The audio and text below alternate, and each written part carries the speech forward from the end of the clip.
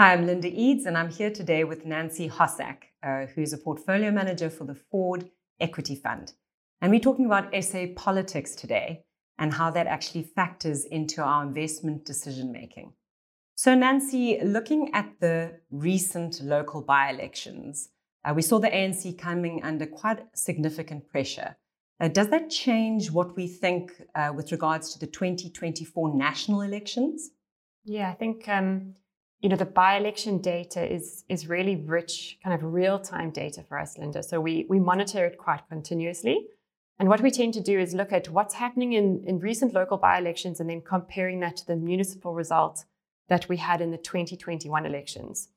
So I do want to caution that we've only had about 25 by-elections since November 2021. So it's a relatively limited sample size at this point. But it is really interesting. And what we do is we take that data, we look at what it tells us about kind of provincial shifts in party support, and then we actually build that up to a national level where we do make some adjustments because there are some differentials in the voting pattern between kind of local government elections and national elections.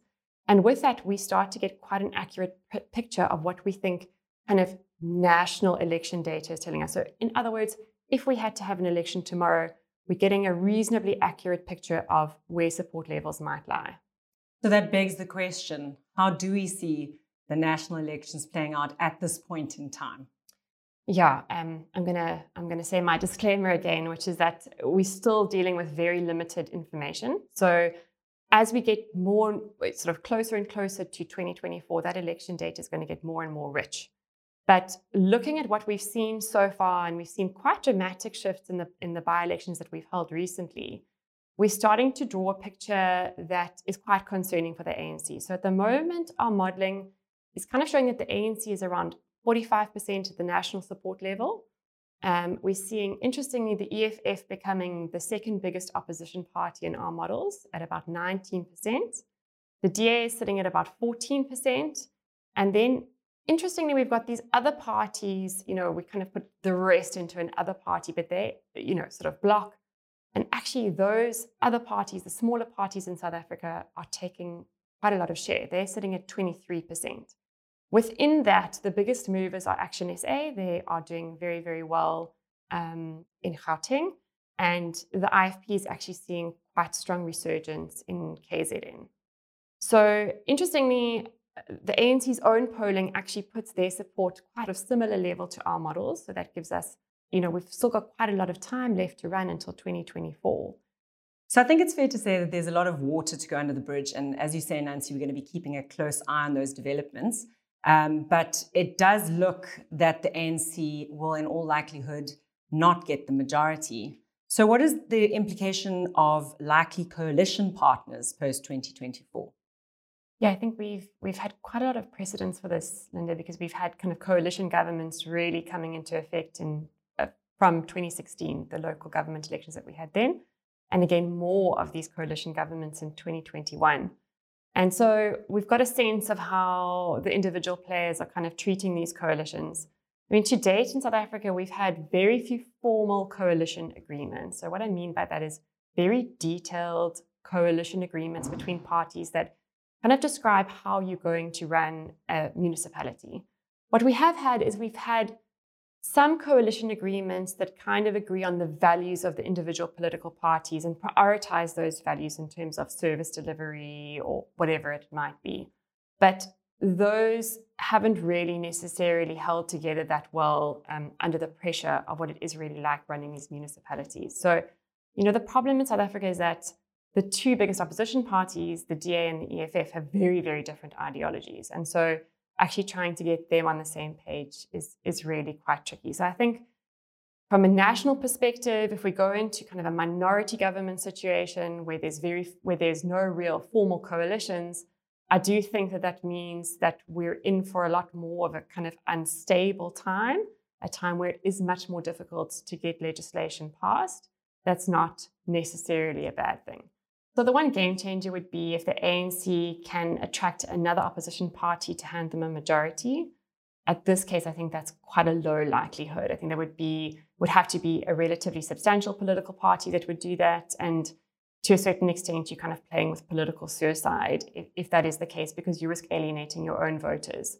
So that's a relatively low likelihood at this stage. I do think that we're headed for a minority government structure. And Nancy, if there is no clear majority in Parliament, who will the president be, and how does that sort of work? Yeah, that's another thing that we haven't really had to deal with before, right? So what happens? How does that person get elected? And the way the Constitution spells it out is essentially all of the political parties have the opportunity to nominate a candidate, and what happens is it goes through rounds, and so one by one, the person with the least votes is removed. So in the circumstance that I kind of outlined in terms of where our models are currently sitting, that would mean that most likely the ANC would put forward the presidential candidate and get their own candidate elected because they still have the highest number of votes in the country. The only way that opposition parties could really stop that is if they could all get together to decide on an alternative candidate. And again, with very polar, opposite kind of ideologies in the opposition parties themselves, I think that's going to be very difficult. So, as our base case at the moment, the most likely candidate for president at this stage is probably an ANC candidate. And so, discussing all of this is well and good, but at the end of the day, we need to make investment decisions on behalf of our investors. We're not political analysts per se. We think about this in terms of sort of how we actually structure portfolios. So what does all of this mean in terms of sort of how you go about making investment decisions in the fund at the end of the day? Yeah, so I think, it affects South Africa in many, many different ways, and it's difficult to kind of really isolate that down. But I think, the good thing about this type of structure is it's really hard to get bad things done, and the bad thing is it's really hard to get good things done. And so you do, to a certain extent, get a sort of stasis that comes into kind of the political framework in the country in the short term, or short to medium term, if I could put it that way. The one thing that is a positive for us is what keeps us up at night as investment managers is black swan events. So politicians making very stupid, catastrophic mistakes in an economy. And, to me, this type of kind of check and balance where no one party is the majority starts to reduce the kind of chances of us having a very big black swan event in South Africa. And Nancy, of course, the Rand, to what extent does all of this play into the value of the Rand, and how do we see that sort of playing out from this point? Yeah, that's also like a really multi-dimensional question. It certainly affects the attractiveness of South Africa as an investment destination. It can affect our productivity as a nation, so kind of our exports and our current account. Probably the biggest factor, and the one that I would spend the most time thinking about, is how does it influence the independence of the central bank and its effect on inflation. And I think, if you look at how does our Rand trade over time, that would be the biggest driver. So we're talking about the inflation differential between South Africa and the inflation differential between some of the other currencies in which we trade. And the lower that inflation differential is, the stronger the Rand is over the medium to long term. So, as long as the independence of the central bank is not threatened and we're a relatively attractive investment destination, that could be like a more positive outlook for the Rand, if I could put it that way. Very interesting. Thank you, Nancy. And as we've said, this is an unfolding situation, so I look forward to chatting more about this with you in future. And thank you to everyone who's joined us.